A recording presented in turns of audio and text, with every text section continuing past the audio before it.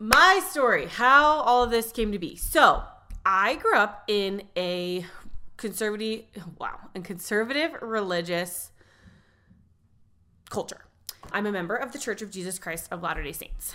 And I grew up in California, and I always associated motherhood with being a stay-at-home mom. Those things were the same thing in my mind. Like, when you have kids, you are a stay-at-home mom. I knew moms that did work outside of the home, but and I don't even think anybody came out and told me this, like that was bad or that was wrong. But in my mind, it was like, well, yeah, that's okay, but that's not really the ideal. And when I say ideal, I mean like God's will. Like, it is God's will for me to be home with my kids, doing all the things for my kids. That is motherhood. And that's the highest, holiest form of motherhood, I guess you could say.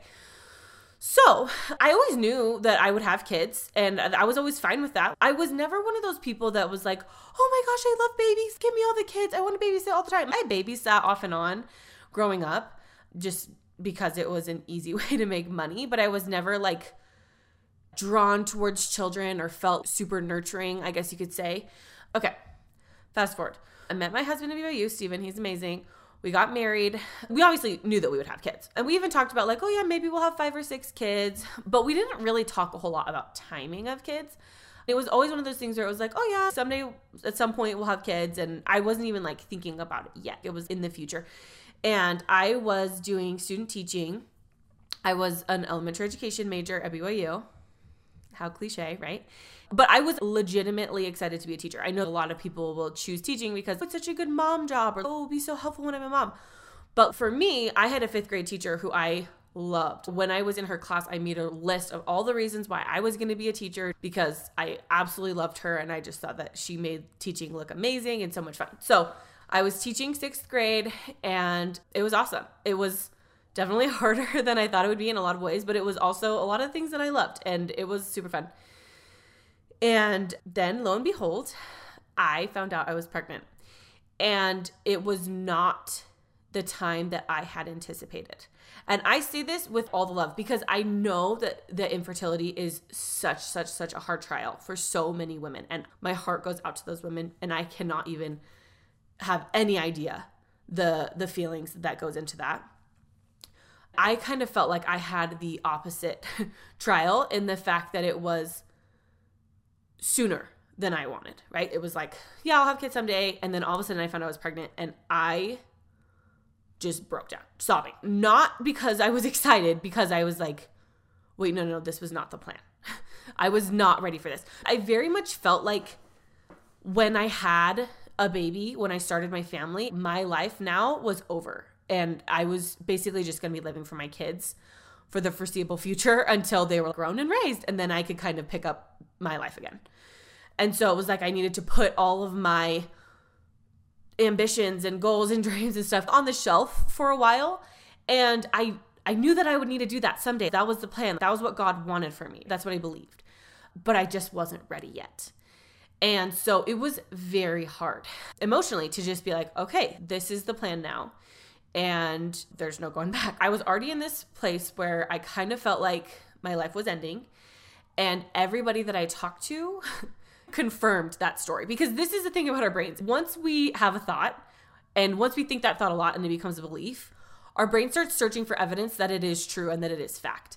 And so since that's the track that my brain was on, that having kids, becoming a mom is going to be the worst thing that's ever happened to me, all of the evidence that my brain was picking up confirmed that to be true. So many people felt this need to prep me, I guess. And honestly, I know, and I knew at the time, and I know even more now, that they were doing it with absolutely the best of intentions. Because I think we put motherhood on a pedestal to the point where so many women think that it's going to fulfill them and be all their life's goals and dreams and all the things. And it's going to make them happy and, just do all these things for them. And then they have kids, and it's not that way. And so I think a lot of my peers especially felt that, and they felt this need to kind of like let me down easy and just be like, just so you know, this is really hard and this really sucks. And these are all the things that are so hard about this. And so that was just feeding fuel to the fire. Like, having kids is the worst thing. And literally to the point where I was crying all the time during that pregnancy, just even being like, why do people even have kids? It seems like everybody hates it and it sucks. And people are like, say goodbye to your sleep, say goodbye to date nights, travel, goodbye, blah, blah. They're just listing all the reasons why my life is going to suck now. And so is anybody having kids at all? Is it literally just because it's a commandment from God? And so we just do it because we have to. And there's just, like that's just it. And that was a legitimate question for me. And poor Steven, he was trying to be so supportive because he was really excited. And he wasn't feeling like his life was going to change in all the ways I was feeling like mine was. He didn't know what to say. But he tried. He tried so hard to help comfort me and stuff and was just like, I don't really know. Anyway, this is all happening and my baby is born. And it was interesting because she was born and I didn't hate it. I didn't hate being her mom. I actually felt like there was something kind of special there. And it did feel like, oh, this is kind of cool. This is a new thing and this is exciting and this is cool. And I get it. At the same time, I am doing a lot of hard things, but are they motherhood? And that was kind of what set me on this journey, I guess you could call it, of trying to define motherhood. Like, what is motherhood? Because the way I was hearing people talk about motherhood, it was like motherhood is being tired. And motherhood, literally tired as a mother, right? Like, where do we see that? All over the place.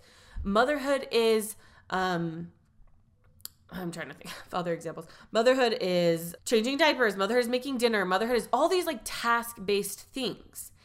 And I was really starting to think about all these messages that I was getting that were called motherhood because I was like, okay, but my 3-week-old doesn't care. Like, me changing my 3-week-old's diaper is not what's making me her mom.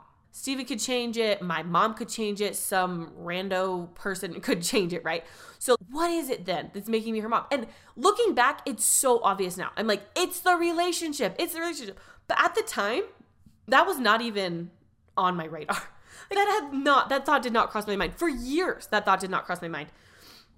And I kept having kids and I kept wondering this. And I kept hearing these messages about motherhood and just being like, what is it? There was a time where I was like, oh, motherhood is love. And I even did a blog post about that. Motherhood is love. And it was like, well, is it though? It is, but there's something else there too. It still wasn't quite right. And I will say, so we started having kids and pretty much all 5 of our kids are 18 months apart, give or take a couple weeks. And I get the question sometimes, if you didn't love motherhood, why did you keep having kids? And I want to be really clear on something because I always loved my kids and I always loved that relationship, even though I didn't know at the time that was motherhood. I just didn't love being a stay-at-home mom.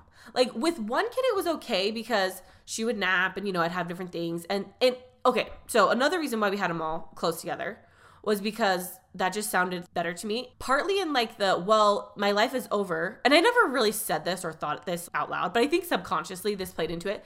It was like, well, my life is over until my kids are grown.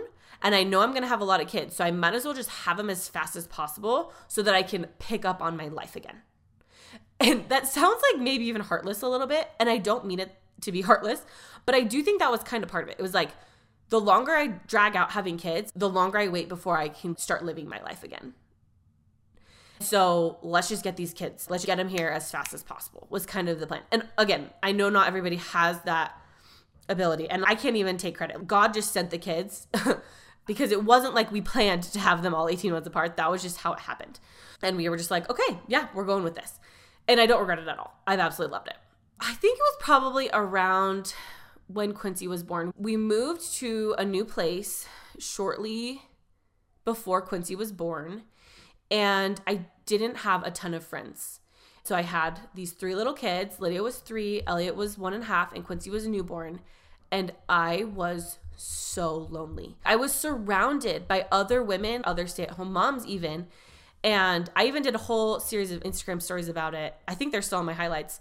That was just like me kind of breaking down and just being like, yeah, I have these little kids and I'm with them all the time, but I am so lonely. I'm a huge people person. I love talking to people. I love connecting with people. Conversation is so important to me. And obviously social media can help with that a little bit, but it is not the same level of connection that I needed to my core. And so it was really hard. That was for sure the hardest part of being a stay-at-home mom for me, was feeling isolated, feeling like, Steven leaves for work, and he even worked just a few miles away and would come home for lunch, which was like so amazing. I am so grateful and lucky that could happen. But it was just really, really hard. People say that too. Oh, motherhood is lonely. And I remember hearing that and just being like, really? That's all? We're just going to be like, oh yeah, well, motherhood's lonely, period. Fast forward again. I had my fourth kid. Why did that sound weird? My fourth baby? My fourth child? Whatever. Number 4. No. Lawrence was born during the pandemic. And that was another unique time because we're shelter in place. I have these 4 little kids. Steven's even working from home at this point. But I am so consumed with the number of things, the logistics involved of having 4 children under 5, that I was not really emotionally available because I was letting myself be so overwhelmed by the logistics of like making dinner and doing laundry and just doing all the things that I wasn't really connecting with them. And I remember seeing all these posts about the pandemic. Oh yeah, we're so connected, or this is the closest I've ever been with my kids, or yada yada. And sorry, I just got worried that I wasn't recording anymore, but I think I am. And I just remember reading those and just sobbing and being like, I've never felt less connected with my kids than now. And recognizing it, but not really knowing what to do about it. And anyway, finally, one day, Steven came downstairs. I was just kind of like a mess on the couch. And he was like, why don't you go out for a drive and just get some fresh air? And so I did. And I went on this drive and I kind of like poured out my soul to God. And I was just like, what the heck? I am doing everything. I'm trying to be the mom that you want me to be. I'm giving everything for these kids, like, why do I feel like this? Why is this so hard? What is the point, kind of thing? And so clearly I had this answer that was like, Hannah, motherhood is a relationship. Focus on the relationship. And that moment changed everything because I was like, whoa. How different would my life be if that was my focus? If that was how, because as a stay-at-home mom, your metrics for success are like, did I do the laundry? Did I make a healthy dinner for my kids? Did I brush my daughter's hair? Right? Like, there are all these things. And it's so easy to get focused on those that you completely lose sight of the point of it all, the relationship. And I had 100% lost sight of that. And it was like, oh my gosh, okay, so hold on a second. What if I reorchestrated my life around this idea of how can I show up for my kids in the relationship aspect, and then the other stuff is just stuff. Maybe it gets done, maybe it doesn't. I mean, obviously having food for my children is important, but what if that isn't motherhood? Like, what if, and then I started digging into this more, because remember, for years, I had been looking for the language to figure this out.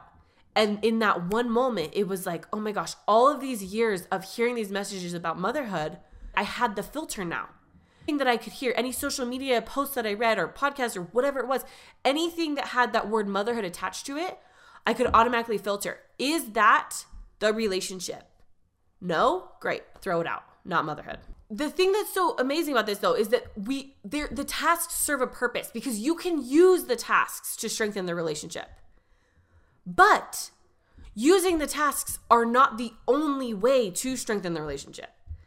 And this is literally life-changing for everyone because now you don't have to feel mom guilt if you get takeout for dinner or if you hire a babysitter or literally anything that you do. If you pursue a dream, and if you're maintaining the relationship, if you're focused on the relationship, if you're making sure that that relationship is strong, that is the only thing that matters.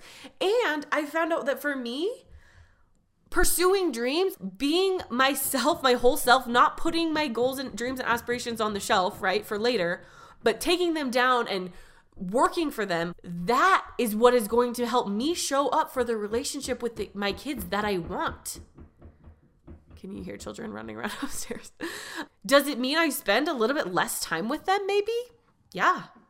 Does it mean I am distracted sometimes maybe when I'm with them because I'm working on other things? Yeah. But does it strengthen my relationship with them? Am I showing up as the person that I want to be? Absolutely. And for me, that is the most important thing. So at that point, I had a kind of a different business. I was a photographer, but I hired a regular babysitter, a nanny, whatever you want to call it. She started coming 10 hours a week so I could work on my business. And it's amazing. And I will say, it's not like I found this perfect work-life balance. It's not like all of a sudden, every time I'm with them, I just like drop everything and I want to be with them. I still have other things I want to do, whether that's like household things or social media things or work things or whatever. But I am showing up now as the person that I want to be and showing up for the relationship in the way that I want to show up. And that is huge. So now I help other women do the same thing, because here's the thing about motherhood. We have been writing a book about motherhood in our brains, about what motherhood is, what motherhood looks like. We've been writing this book for so long. We think that it is fact. We believe that all of these things are true because that's belief. When you have a thought over and over again, it becomes a belief. So if you believe that to be a good mom, you have to be a stay-at-home mom, you have to be the primary caregiver, which is what I believed for so long, you have to question that. But I never even took the time. I never even feel like I had the choice even. Like being a stay-at-home mom was just what you do. It didn't come from a place of, yes, I'm so excited. It was just, this is what you do. I want women to feel like even if you are a stay-at-home mom and you don't have any plans of that changing, you can change the idea of, oh, was my option to this is my dream job. Everything changes. So like the circumstance, like I was a stay-at-home mom before, I'm a stay-at-home mom now. Doesn't have to change, but the way that you're thinking about it can go from a place of, oh, I didn't choose this to like, this is the dream. All because of the thoughts that you're thinking. So that's what we do in coaching, is we kind of help you open this book that you've been writing for all these years. And then we edit it together and we think, okay, is this thought empowering you? Is this serving you? Is this helping you?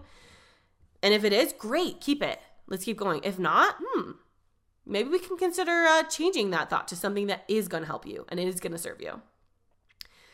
And let me tell you, it is the freaking best. I'm obsessed with it. I love this work. I love helping people. I love it all. So that is my story. Let me know if you have any questions. Send me a DM or write it in the comments, and then come back for the big announcement next episode.